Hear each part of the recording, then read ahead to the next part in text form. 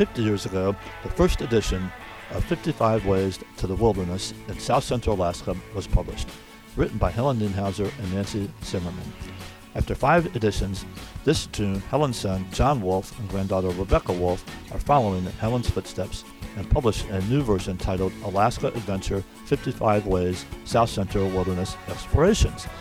At the end of the show, we'll be joined by Charlotte Hughes with the Prince William Sound Stewardship Foundation to learn about their Natural History Symposium.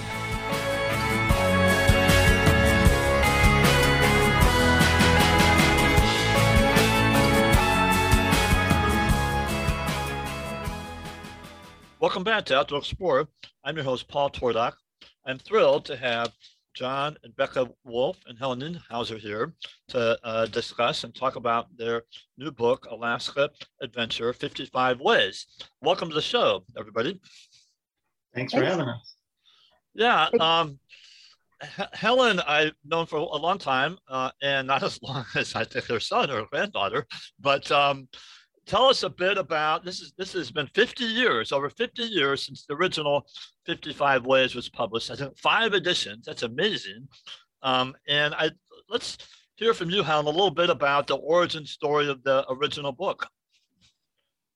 Okay, well, actually the idea for it came from the Seattle Mountaineers, which is both a mountaineering organization and a book publisher. And they asked Ginny Wood of Fairbanks and Camp Denali to do it. And she initially agreed and then recruited me and Nancy Zimmerman to help her. And this was to be about the whole state, mind you. It didn't take her very long to figure out that that was too big a job for someone who was also running a camp in the summer. And she backed out. And Nancy and I were hooked on the idea, and we decided to go ahead with it. And instead of doing the whole state, we focused on the road accessible part of South Central, which made it a doable project. Fortunately, the Seattle Mountaineers agreed, and it took us 4 or 5 years to actually get to publication, which was 72. And it was a lot of work. But it was a lot of fun. I'll bet. And back then we didn't have the Parks Highway, so that probably influenced it a bit, right? Right. And did we even have a Chugach State Park? Yes, we had a Chugach State Park. Yeah, which I think you were also involved with forming also. Yes. Yeah. And was that part of your motivation to write it, to get people out more and enjoy the Alaska wilderness? Right. I mean, I think I thought at the time, and still do, that it had 2 main purposes. And one was just to get people out there. In the 60s, people did not go into the woods and into the mountains unless they were hunters. And knowing how to get there was part of it, but part of it just wasn't part of the culture. And then this was a scary place without trails. And we wanted to change that. So that was getting people out, getting people to fall in love with the wilderness, with this wonderful place as we have, was the first thing. And then the second part of it was to build a constituency. That became more and more important as the years went by and everybody else decided it was wonderful out there. But building a constituency to protect these places was an important part of it. And it seems to have worked to some degree, at least. Yeah. Yeah, and so that conservation ethic of yours was obviously a strong motivation. Did that come to you sort of naturally being in Alaska, or how did you develop your conservation ethic when you? I grew up on the East Coast, And there's some beautiful places on the East Coast, but we didn't do hiking particularly. I mean, we'd go on a walk down the street, down to the stream for a picnic, but hiking, it has to do too with hiking as a recreational thing to do. And that was developing around the time that we wrote the book. So, but also in being from the East Coast, I knew what can happen to the, as development takes place. And it was important to me to keep the wilderness, just it needed to be a little more accessible. Yeah. Well, thank goodness you did. You and others did. As we have Juliet State Park and a lot of other amazing places that are here because of your and others' work. How did I assume John was involved in this as a kid? Or you, how the family, somehow you've passed this on to your family also. Well, I assume they were involved and you didn't, they must have had some pleasurable experiences to continue to be interested in the outdoors. well, my children were like 4 and 6 when we started exploring this. And it took us about 4 or 5 years to go from the decision to do it to actual publication. And so we started when they were quite small, taking them on places, taking them on hikes that were, they weren't too rugged, but they were getting out into the wilderness. And it worked. I must not have pushed too hard or they would have been rebelling, right? So we got them out as much as we could. Yeah, there's a saying in the outdoor field: if you push the kids too hard, they're all going to become stockbrokers. But if it's enjoyable for them, which obviously for John and Becca it must have been, because they're still at it. Yes. Finally. So let's shift a little bit. Thank you, Helen. Let's shift a little bit to the new book. So now here we are 50 years later, and we have the next 2 generations coming out with a new book, Alaska Adventure, 55 Ways, South Central Alaska Adventures. Do I have it right? The whole name. And it'll be published here out in early June. So John and Becca, tell us a bit about the book. Well, this book is in some ways the base of the good old book, The 55 Ways to the Wilderness in South Central Alaska, that I grew up with and Becca grew up with. And it's also what the Mountaineers books has termed a robust reboot. So it's full color. It's a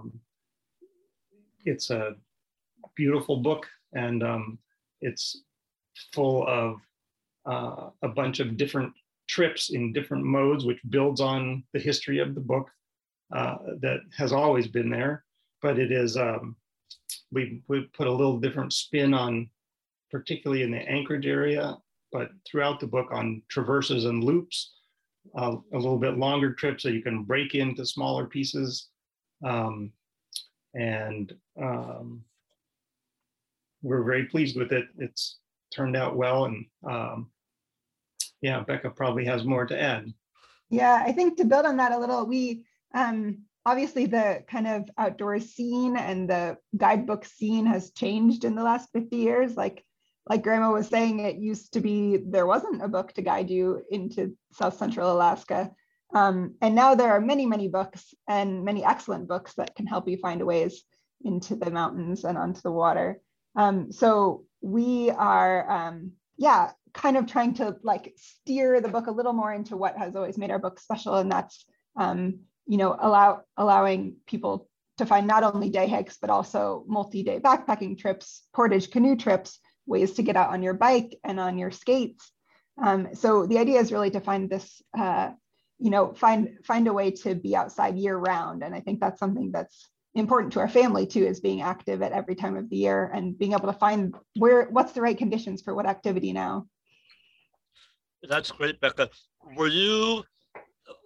Talk about the motivation for being involved in this, and I think maybe you have a little reading you want to do about that might reflect on that also.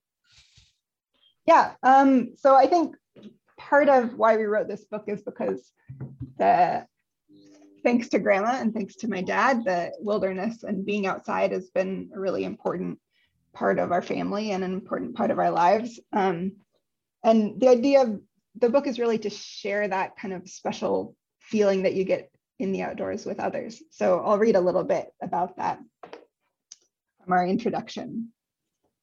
There is nothing finer than the crisp outline of deep purple peaks silhouetted against a brightening morning sky, or the blush of alpenglow on rock and snow as the sun sinks away. And there is no place finer to observe the swell and fade of light than outdoors, deep in a wildflower meadow, high on a tundra ridge, or in the middle of a frozen lake in South Central Alaska.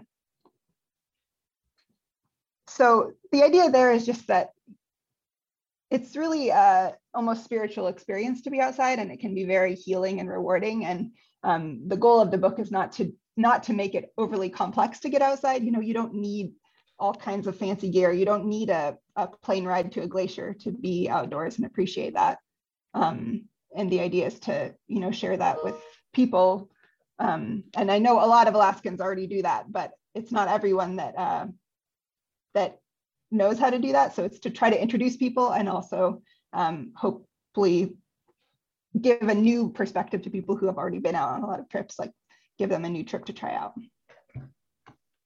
I would add a thing that I believe that the original book was part of a series that for its early editions, it was part of a series that the Mountaineers books had that was essentially 100 hikes in X or 50 hikes in X, but it was usually hikes, and ours was titled originally 55 Ways, and that is in part because it was not just hikes, it was canoeing and lakes and skiing, and we've tried to build on that in this book to give the full sampling of human-powered things that you could do in the outdoors in South Central Alaska, and and definitely the year-round piece, so that it's not just summer. It's a beautiful book. I really like Becca and John, the idea of being out in the outdoors. There's part spiritual, there's part physical, there's part mental, and I like that quote, Becca, about the sort of spiritual aspect of it, or introspective might be another way to put it. And I think that is something that is at a value that where'd you receive that value? Not to put any pressure on you because your grandmother, your dad are sitting right here, but at some point in your life, was it just a natural thing, or did a light bulb go on and you go, oh, this is for me? I think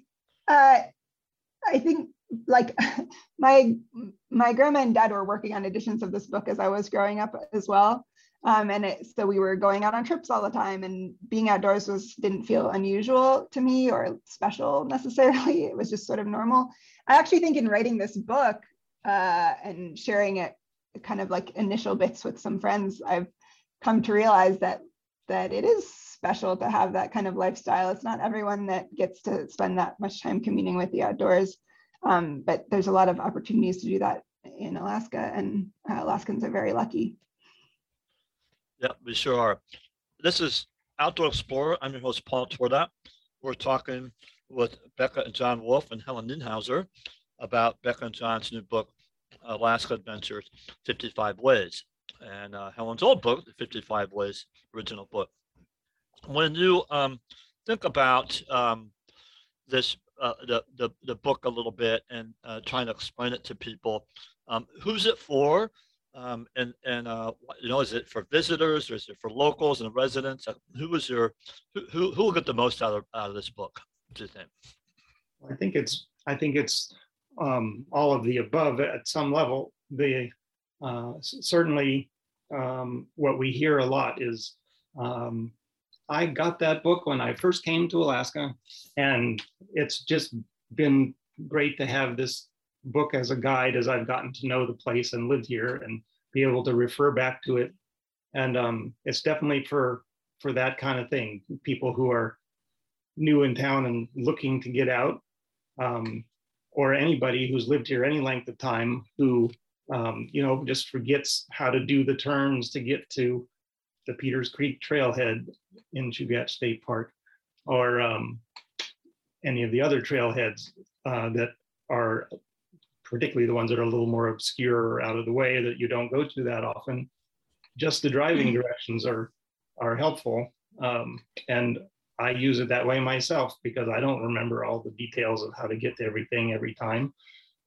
And but then for visitors, people dreaming about Alaska and what they could do there, I think that particularly this new one with its color maps and color photos is good for that. And we try to write a decent little description at the beginning of each one to give you a flavor of what it's going to be like on that trip.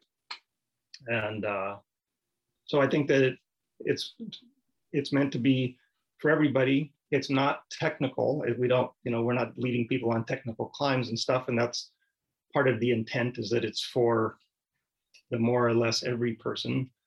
There's still quite a range in there, from people who are trying to take small children out to people who want to do a big, long 20-mile cross-country off-trail thing through the Chugach. And you can do all those things with the book. And so I think it serves a little bit of all those purposes, but we specifically don't do fly-in things, and we don't do particularly technical things. Great. Why don't you talk a little bit about the structure of the book, how it's organized? You mentioned short versus long trips. There's a great almost index in the book. So, and I think it's also sort of broken into regions within the South Central regions. Why don't you go over the structure of the book a bit for us? Well, first off, it basically follows the road system from Homer north through the Kenai Peninsula and up Turnagain Arm through Chugach State Park hikes and Anchorage, and out the Glen Highway into the Mat-Su. So first up the Susitna Valley and then out the Matanuska Valley, and continuing out of the Mat-Su Borough into the Copper River Basin and over to the Wrangell Mountains and south to Valdez. So the area in general is sort of everything south of the Alaska Range. It's kind of what it amounts to, and some coastal and some inland. But the book is organized by the Kenai, Anchorage, Mat-Su, and Copper Basin regions, and within that, there are trips that are longer or shorter and whatnot. And we have a trips at a glance table at the beginning that helps, lay out, encapsulates shorter trips and longer trips, and ones that are good for kids and ones that are good for bikes and skis and ice skates, and where you might see a glacier or be able to access the summit. And there is a bona fide index in the back as well.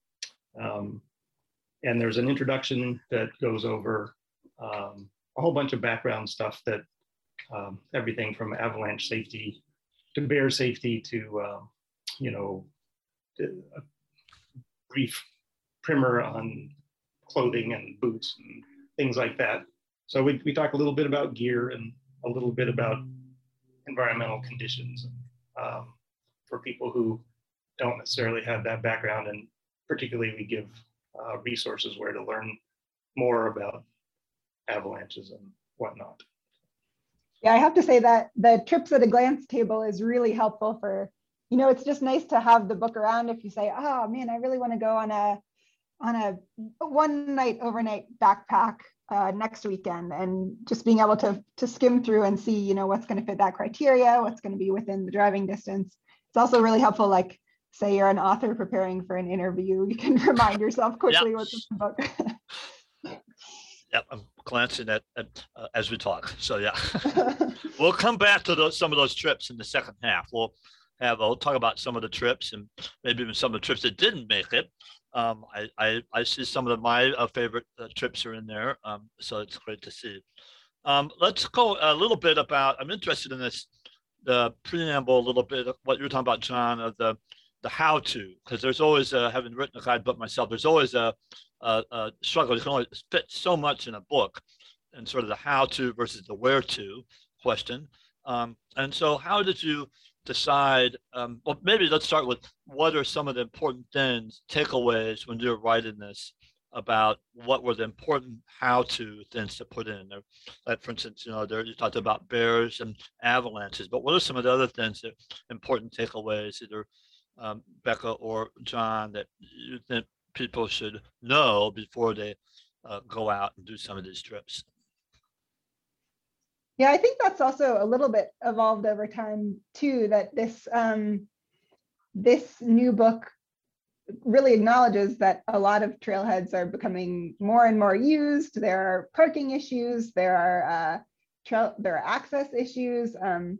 And so some of that, some of our job as writers is to, try to inform our readership about, it's really on you to be careful and respectful in the environment, and don't cut your switchbacks, that causes erosion, and please park respectfully because neighbors are dealing with trailhead users all the time. Yeah, so those kinds of things that don't necessarily come intuitively to people, but really help out to keeping places nice and usable for others. And I imagine if Helen's still with us, that's a big part of what's changed, right? From the old editions to the new edition is technology and just the number of people. For sure that I believe that the early editions there were places where there was no trail where there now is a well-established trail. And so that certainly has changed over time, and Mom could probably speak more to that, but I know from my own experience, just watching it happen, that there wasn't a trail up Flat Top when I was first going up Flat Top, or barely a trail, and now it feels like the mountain is eroding away on its most popular side because it gets so much traffic and there's so much trail. Yeah, it's almost like we're, the whole phrase that we're loving things to death. I don't know if they're dying, but that for sure the experience has changed so much compared to the Glen Alps as a good example of an area that has not only changed, the number of trails, the number of people, but the infrastructure is, just exploded there. And management has become quite the challenge, and access has become quite the challenge in all these places also. When you write it, did you consider that and picking what trips to do? Was access like something you went sort of like, well, maybe we shouldn't put that spot in there because there isn't any access? Was that a consideration? Well, for sure, it's a consideration. We tried to put in trips where there is public access, and where it hasn't been disputed or where it's likely to be problematic. But the poster child maybe for this issue is Ram Valley, kind of above the Eagle River Nature Center, and it would be lovely to have that place in a book so that people knew how to get there, and it's a beautiful place, but the access crosses private land, and that just hasn't been resolved despite multiple efforts. So yes, it does influence what we put in.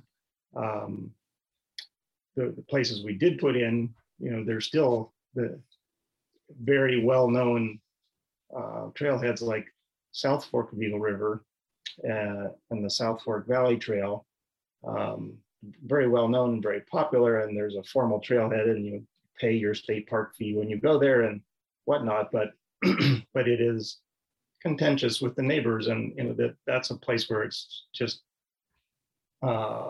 really important for people who use the trailhead to remember that they're in a neighborhood and that those people have to put up with cars parked at weird angles and clogging up their road, and fire access, and their dogs barking and pooping in people's yards, and all those things that it's very understandable why it would be bothersome if you live adjacent to a trailhead.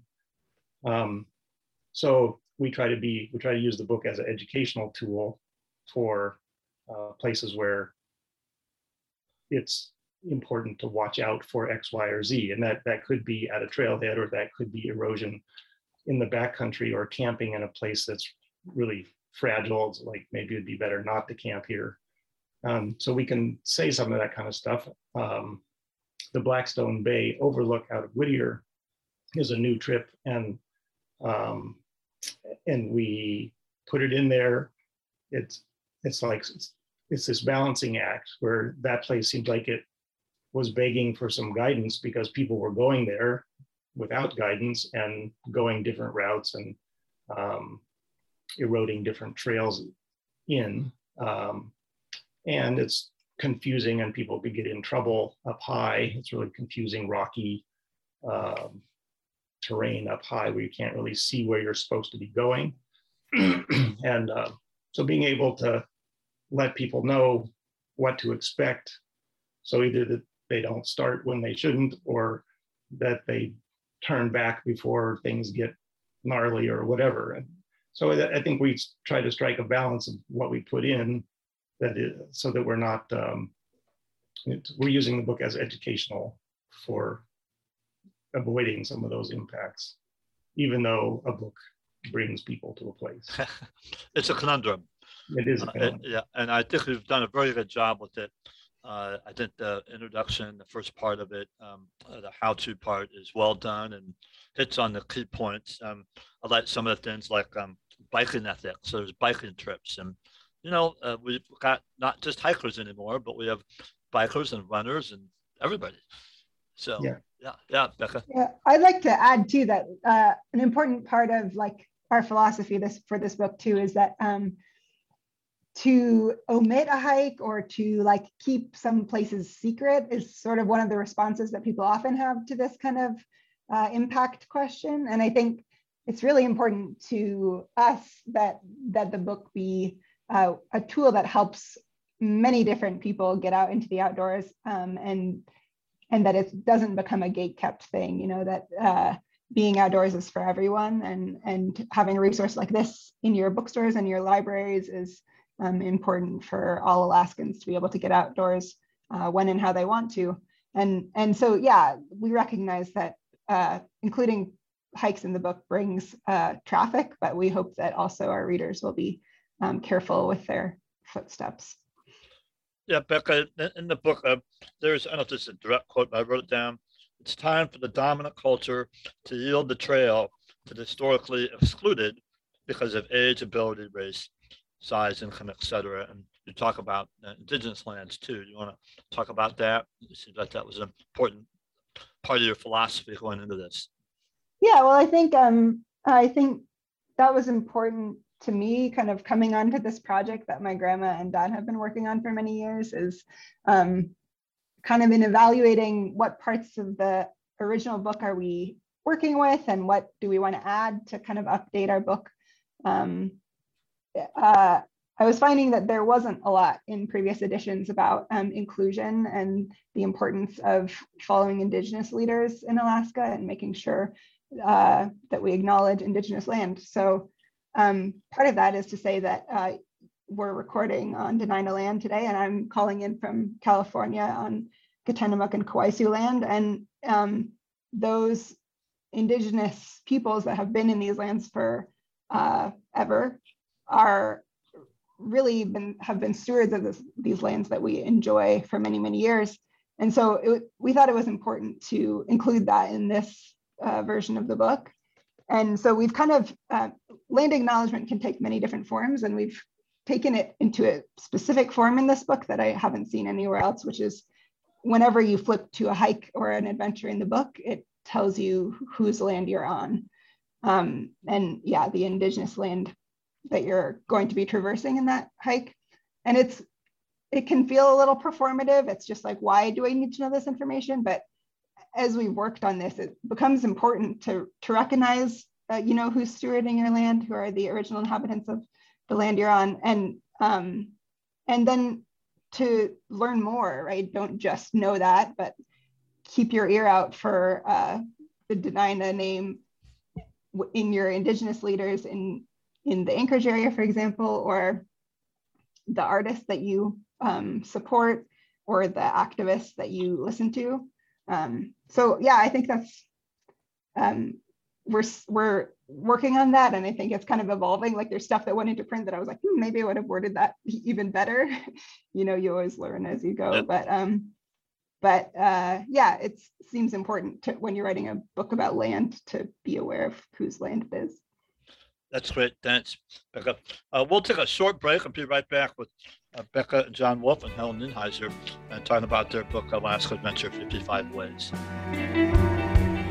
You're listening to Outdoor Explorer on Alaska Public Media. Find the show anytime as a free podcast in the iTunes Store, or connect with us online at alaskapublic.org.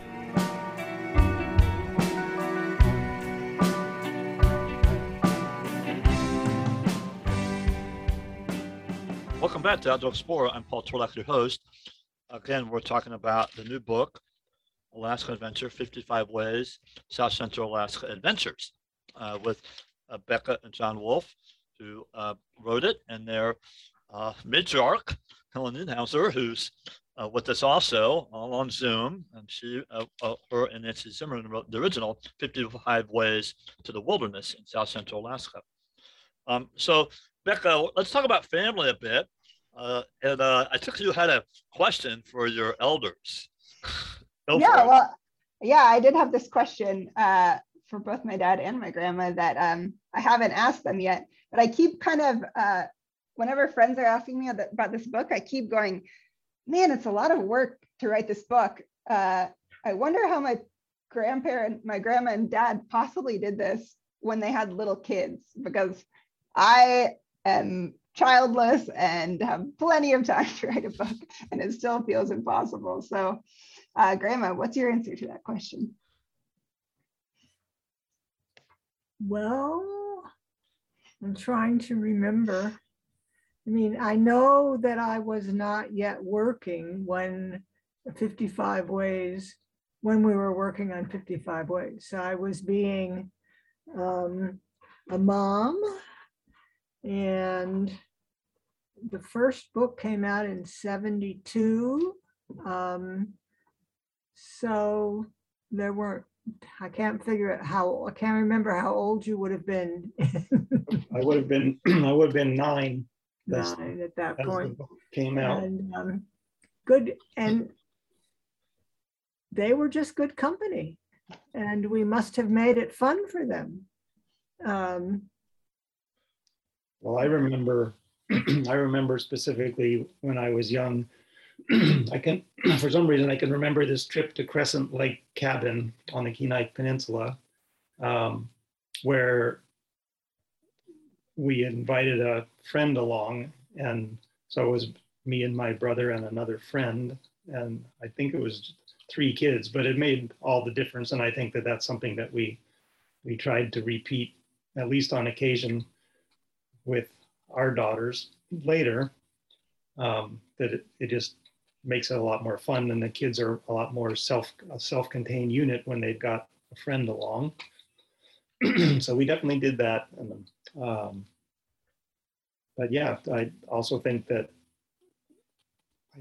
my mom's philosophy was, you just take them along, and if they put up a fuss at the beginning, it doesn't really matter, because they'll enjoy it when they're out there. And I definitely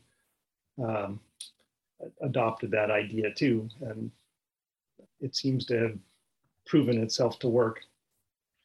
One of the sections had in there some hints for making it enjoyable. You want to talk about how do you make it enjoyable for kids, for those young families that are going to use the book or be out there? Well, I have good memories of, and these are some of the tips in the book too, that there were always magic sticks involved. Like you find the stick and suddenly it gives you special powers to be able to keep going. And sometimes the parent holds one end of the stick and the kid holds the other end, and suddenly like there's power flowing through the stick. You can keep hiking. Hiking with my grandparents, I remember we would stop, and when we had complaints, we would dig a complaint hole and we would put all our complaints in the hole and cover them up, and then they were gone. Well, I'm going to use that with my students. Any other ideas, John or Helen? Well, you have to pick the hikes that are not too strenuous. I mean, match the trips to the age of your kids. I know it kind of is amazing to me, but you can tell from some of the pictures in the first edition that we took the kids into the mountains, but there's a limit to how much you should ask of them. And of course, it always helps to have a friend along, and it also helped to have two children that were only a couple of years apart, so that just with family, we still had playmates. One of the photos in the new book is a historical photo of my brother Dave on the top of Rendezvous Peak at Arctic Valley, and it's always been labeled his first summit. And I don't know, he must be something like 6 in that picture, 6 or 7. And Rendezvous Peak is relatively short, but it's no slouch of a hike. It's got some steep sections, and it's a real, it's a real peak, and it's a great accomplishment for a kid to get there. So I think that is an example of something that strikes the right balance. I don't think kids really mind going uphill. It's just that it can't be too long and tedious. I like the idea you also talk about not being in a rush and having a lot of variety for kids also. The canoe trips that I certainly have good memories of being with the canoers and kayakers group. Had an annual trip to the Swan Lake canoe system, and that was a bunch of families, and there would be kids just loved the opportunity to play in the water and the variety of walk a little portage, and then you have some time in the boat, and then you walk a little more. That kind of variety and breaking things up, I think, is great for kids, adults too. Yeah, exactly. Let's talk a bit about, that's great with kids. I think that's it was a surprise to me in the book that and many of the trips are, and it is impressive what kids are doing nowadays. I go out and see some really small kids doing things. I'm like, really? Wow, that's great. A story about Paul here is my first mountain was at something in Scotland or somewhere that was, like, I grew up in Illinois, so there are no mountains. Let's be clear about that. There are no hills. And so at some point, I don't know why we were in Scotland, but we were there, and it was this big peak, and we went up and we got on top, and there's a bunch of sheep and a road, So it's the point is, in Alaska, we're again quite spoiled with accessibility and a variety of things that we can do. In the book, there's you just don't talk about hiking though. So let's talk about some of the trips you've done and sort of the idea of these other modes. I think you have biking, you have backcountry or ski touring, you have canoeing, ice skating. So talk a little bit about that. Well, I would start by saying that it's sort of a natural outgrowth of what we've done, but I think that it's really fun to have a variety of things, and particularly for the winter, we have in South Central Alaska is not necessarily a solid winter place. We have winters where things get glazed over by Chinook winds, and it rains in the middle of the winter, and the conditions just change.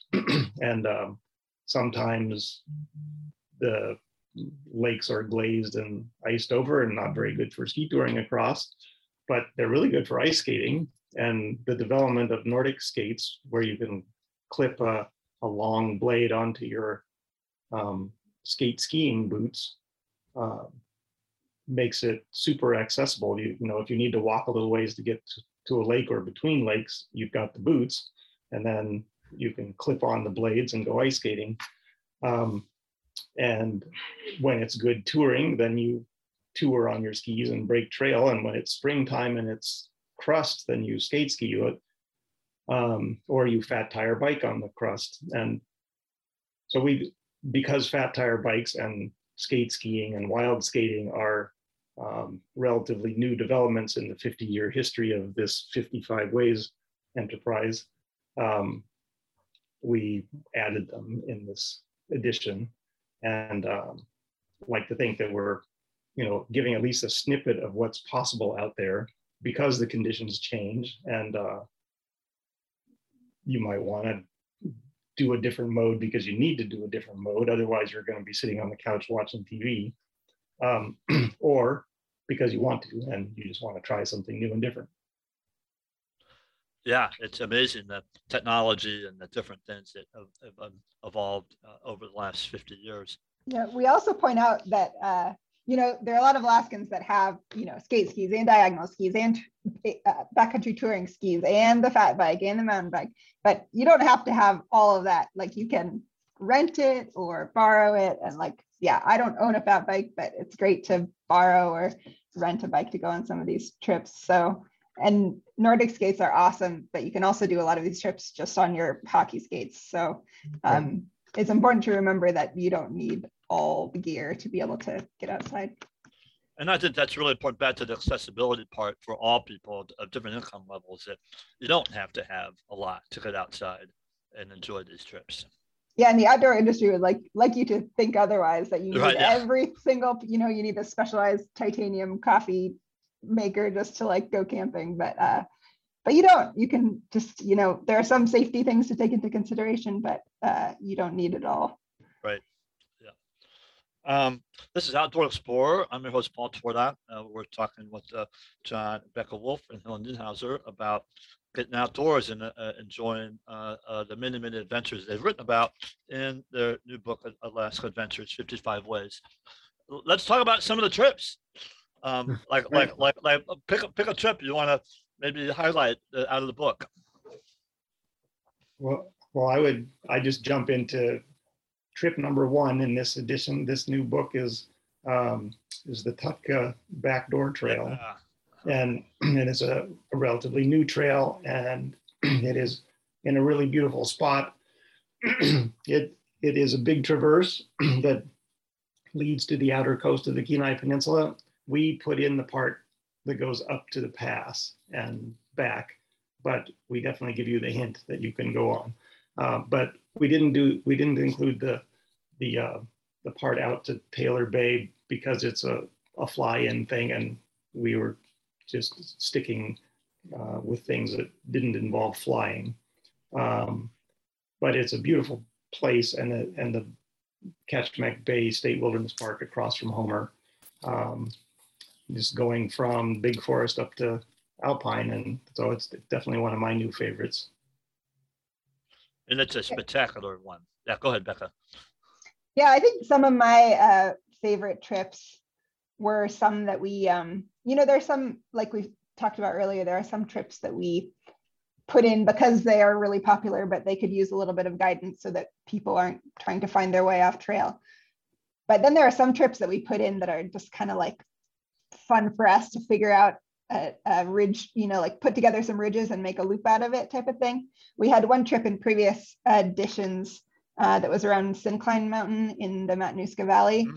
And we, another change in the last 50 years, we Googled around online and could hardly find any instances of people doing it.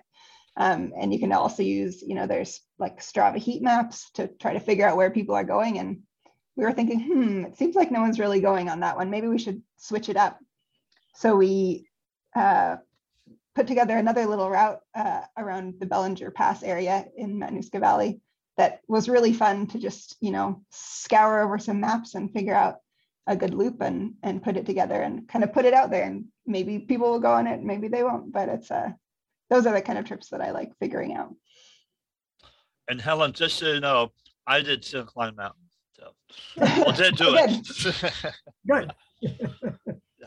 I like that. I started off up here and doing a lot of field trips in the Talkeetna Mountains, and I like the Helen. At one point, as you mentioned, or somewhere they mentioned the idea of the Talkeetna Mountain State Park, and I'd never heard of that idea, and I know there's the Nelchina Public Use area up there, but oh wow, there's an opportunity for something in the future, some motivated young person to make something happen. That's a very special area up there. Yes. What other trips would you like to talk about?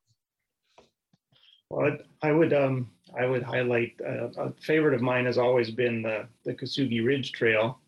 The Kasugi Ridge Trail, as we speak, I believe the trail crew is gearing up for another season of trail work to extend that across Curry Ridge. So there'll be the two ridges linked together in one trail, so you can go from the north end and go past. Currently, you would typically go to Byers Lake or out the Troublesome Creek Trail. Now you'll be able to extend farther south to Kasugi Ken Campground and Trailhead, and it will make it a 48-mile trip across the ridge tops. And it's always been a favorite, and the fact that it's getting extended and encompassing the Curry Lookout, which is a historic site, a little hexagonal building that was used in the railroad days before the Parks Highway, when people would hike up the east side of Curry Ridge and look over the top at the Alaska Range and Denali. And that hexagonal lookout is now on the new trail. So that won't even open until next summer, but we have the tentative route in the book. And when it's open, I'll be really excited to walk the whole thing. And I believe that'll someday be part of the Alaska Long Trail. Yeah, I believe I believe it's been proposed to be a link in the Alaska Long Trail. And yep.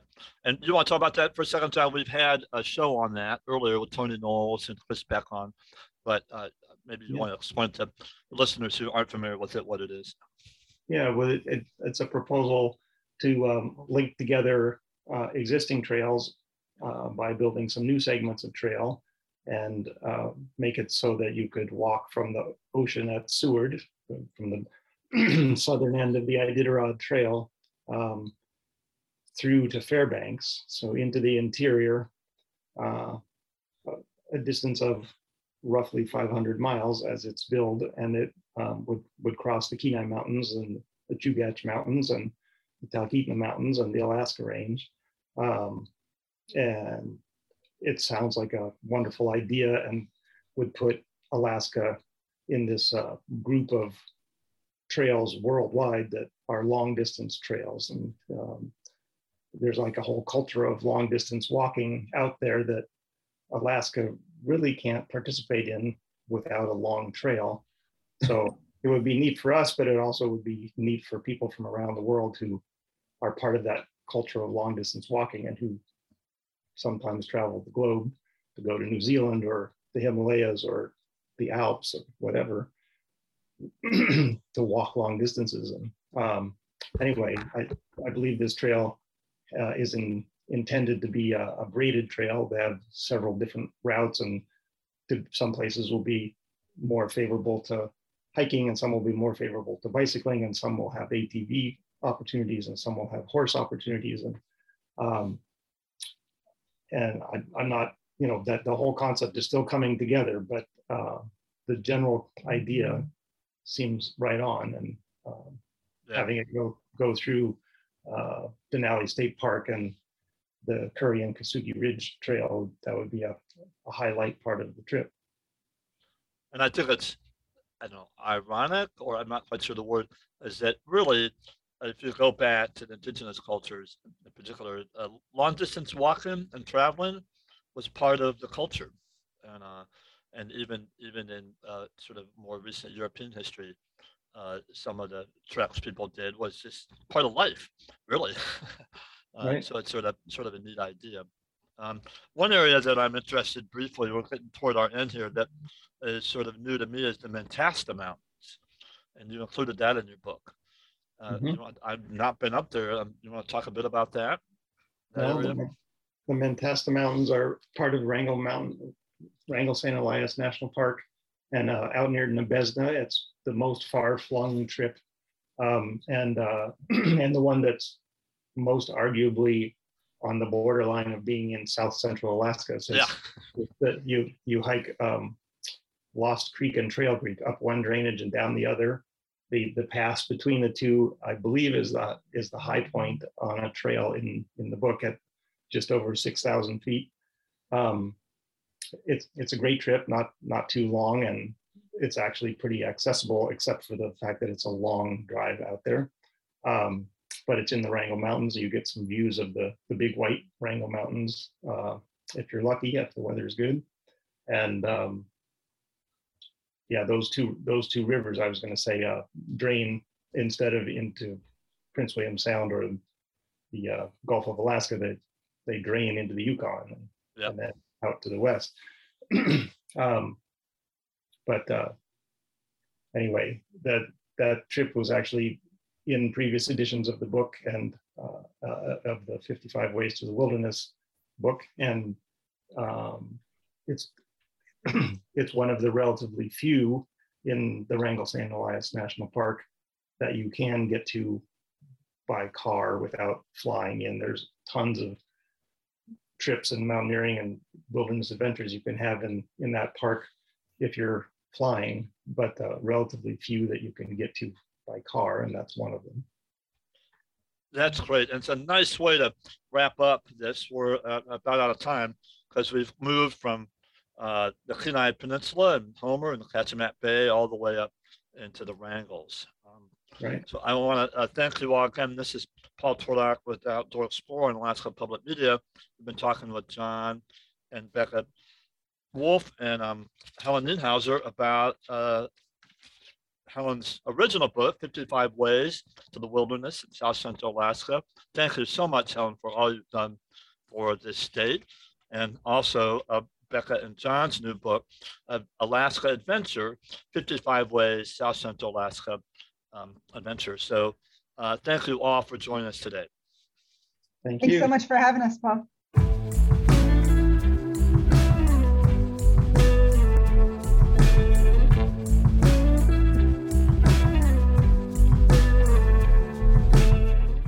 Hi, welcome back to Outdoor Explorer. We have a short segment now on the Prince William Sound Stewardship Foundation's Natural History Symposium. So I have Charlotte Hughes, the program manager of the foundation, to talk about that. Welcome to the show, Charlotte. Hi, Paul. Thanks for having me today. I'm so excited to talk about the Prince William Sound Stewardship Foundation and our upcoming Natural History Symposium. We're a local nonprofit that's dedicated to helping keep Prince William Sound healthy, clean, and wild for all to enjoy.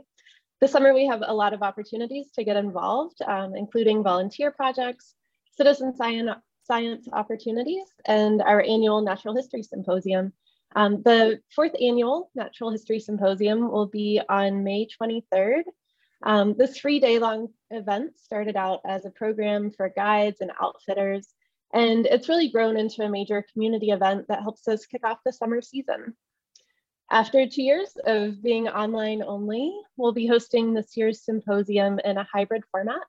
We'll be in person at the Public Safety Building in Whittier and online via Crowdcast from 9 a.m. to 5:30 p.m. on May 23rd.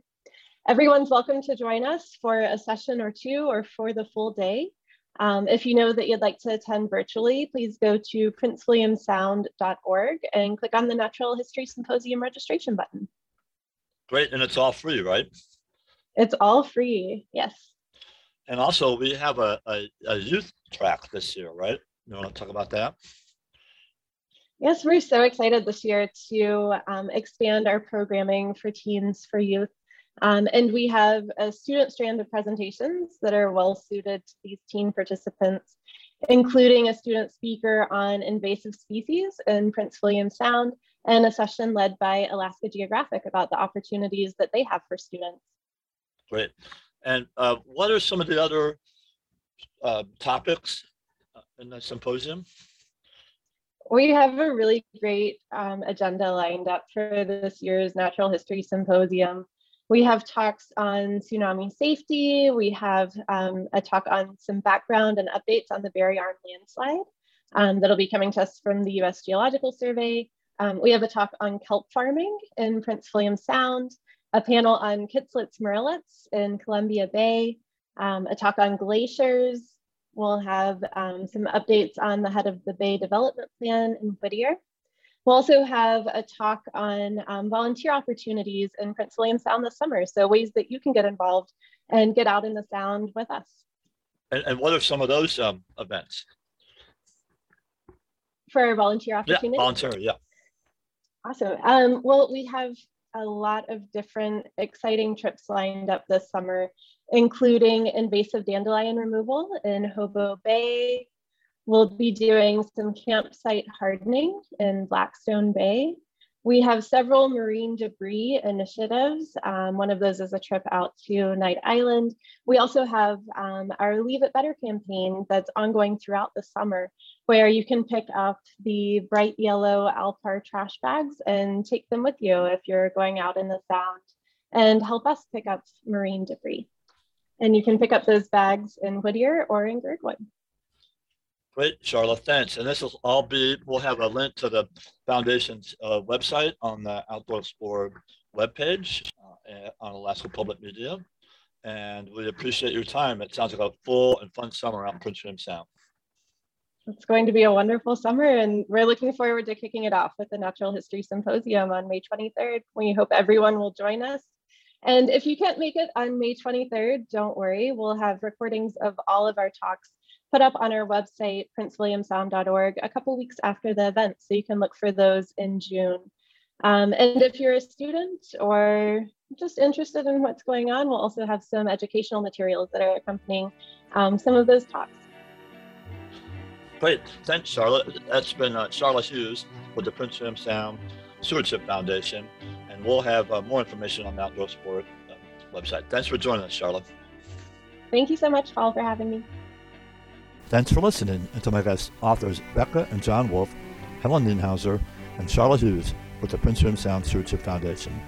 Finally, a big thanks to our producer Eric Bork. This is your host Paul Twardock, and from all the hosts at Outdoor Explorer, read up and we'll see you outside.